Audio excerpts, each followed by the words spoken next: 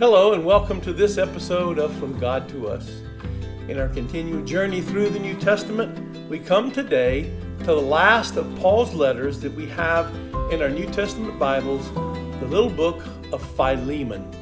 It wasn't the last letter he wrote. The last letter he wrote was 2 Timothy, but this letter is one of the prison epistles written along the same time as Philippians, Colossians, and Ephesians. When we come to this little book, we find it's very short, and it takes about one page in most of our Bibles. It's an interesting little book because it really has no doctrinal teaching. It's just a personal letter to a man named Philemon. The theme might be stated as Paul wrote this short letter to Philemon in order to encourage him to accept and forgive his runaway slave, Onesimus.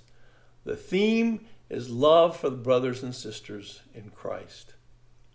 The background is that Onesimus had stolen from his master Philemon and had run away. He traveled to Rome where he came into contact with Paul, and Paul led him to the Lord, and he became useful for Paul in his ministry. However, Paul knew that as followers of Christ, both he and Onesimus had a responsibility to Philemon. He was Philemon's slave. Philemon was a believer from Colossae, whom Paul knew very well, and Paul sends Onesimus back to Philemon along with this letter to explain what has happened to him and to ask Philemon to forgive Onesimus and to receive him as a brother in the Lord. So the structure is very simple. Philemon is a personal letter addressing a problem of a runaway slave who has now come to faith in Christ. There are no theological issues addressed in the letter, but it's just an appeal to apply Christian principles to real life. Paul appeals to Philemon as a fellow believer whom he loves and respects. He commends him for his love for other people. Then Paul explains that his slave Onesimus has come to Christ and now is Paul's son in the faith. Onesimus is beneficial to Paul and his ministry, but he is sending Onesimus back to his brother in Christ. Onesimus was once worthless slave, but now he is a dear brother in Christ. Paul appeals to Philemon to accept Onesimus back as he would accept Paul himself. And Paul will take responsibility for any debt that Onesimus owes. Paul then closes by asking Philemon to prepare for him to come and stay with him. And that's basically the letter. We'll turn to the text itself and read through it. Again, it's not a long letter. But it's a very personal letter. It's probably the most personal of all of Paul's letters because he's not dealing with doctrinal issues. He's just dealing with this relationship between Philemon and his runaway slave Onesimus. Verse 1, Paul, a prisoner of Christ Jesus, and Timothy, our brother, to Philemon, our dear friend and fellow worker, and to Apphia, our sister, and Archippus, our fellow soldier, and to the church that meets in your home, grace and peace from God our Father and to the Lord Jesus Christ. So it's primarily to Philemon, but he's also writing to the other believers because Paul wants them to hear this letter. Verse 4, I always thank my God and remember you in my prayers because I hear about your faith in the Lord Jesus and your love for all the saints. I pray that you may be active in sharing your faith so that you will have full understanding of every good thing we have in Christ. Your love has given me great joy and encouragement because you, brother, have refreshed the hearts of the saints. So Philemon is a dear brother in the Lord. He's faithful to the Lord. He shares his faith, and Paul says, I pray you just keep doing that. But your life has been a refreshment to other people, and we thank God for you. Verse 8, therefore, in Christ, I could be bold and order you to do what you ought to do. Yet, I appeal to you on the basis of love. I then, as Paul, an old man, and now also a prisoner of Christ Jesus, I appeal to you for my son Onesimus, who became my son while I was in chains. Formerly, he was useless to you, but now he has become useful for both you and me. So he's saying, I could make you and command you to do this, but I'm appealing you in love regarding Onesimus. He's the slave who's run away, but he says he's now my son. Paul has led him to Christ, and he has been useful in the ministry to Paul there in Rome. Paul is still in prison in Rome, and Onesimus has been serving and been faithful. But then Paul says, I am sending him, who is my very heart, back to you. I would have liked to keep him with me so that he could take your place in helping me while I am in chains for the gospel. But I did not want to do anything without your consent, so that any favor you do will be spontaneous and not forced. Perhaps the reason he was separated from you for a little while was that you might have him back for good, no longer as a slave, better than a slave, a dear brother. He is very dear to me, but even dearer to you, both as a man and as a brother in the Lord. So he said, I'm sending him back. He was your runaway slave. I'm respecting you as his master, but I'm sending back to you and telling you that he is now not just a slave. He is your brother in the Lord. He knows Jesus. And he says, I wanted to keep him because he's already shown faithfulness in serving the Lord. And he says he's very dear to me, but I'm doing what is right and sending him back to you. Verse 17, so if you consider me a partner, welcome him as you would welcome me. If he has done you any wrong or owes you anything, charge it to me.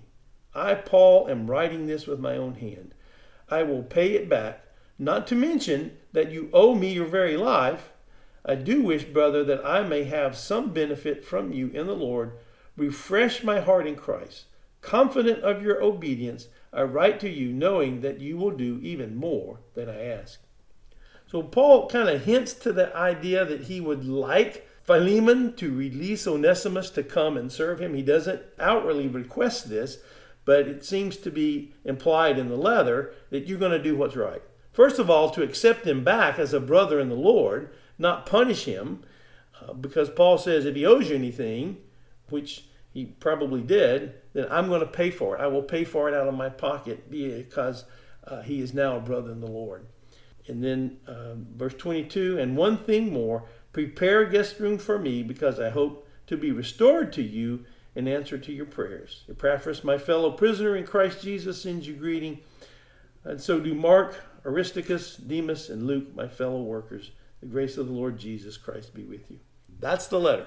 It's just a personal letter to Philemon to ask him to forgive and to accept now his brother in the Lord, not just a slave, but to accept him back and to not punish him.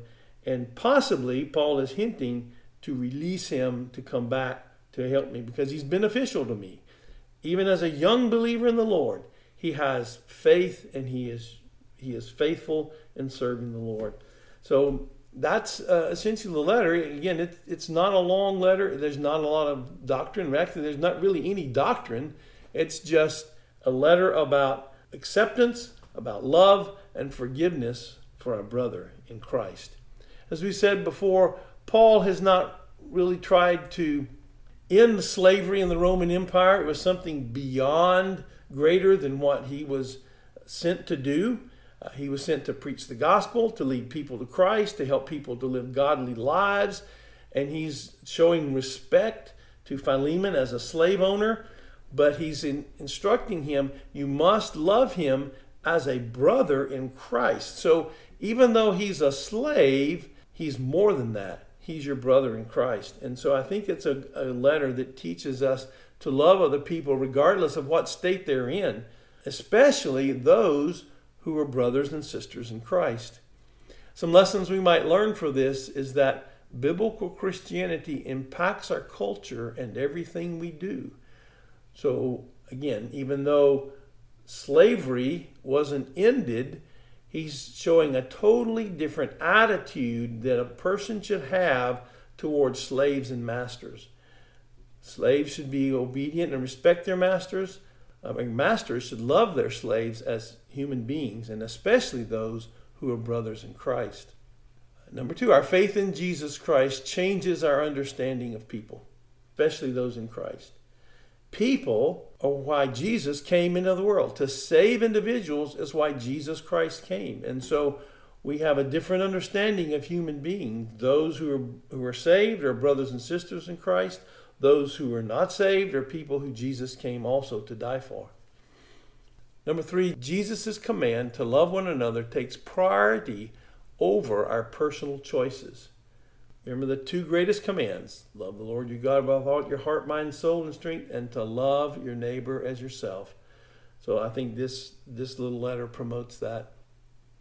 And finally, we must be willing to demonstrate love and forgiveness within the church for the testimony of Christ. When we are examples of love and forgiveness toward one another, then we are examples of Jesus Christ. Well, that's the little letter of Philemon. And again, there's not a lot there, but there's some really true principles that we need to take and apply to our lives. We need to have love and forgiveness toward one another in the body of Christ as a testimony to our Lord and Savior, Jesus Christ.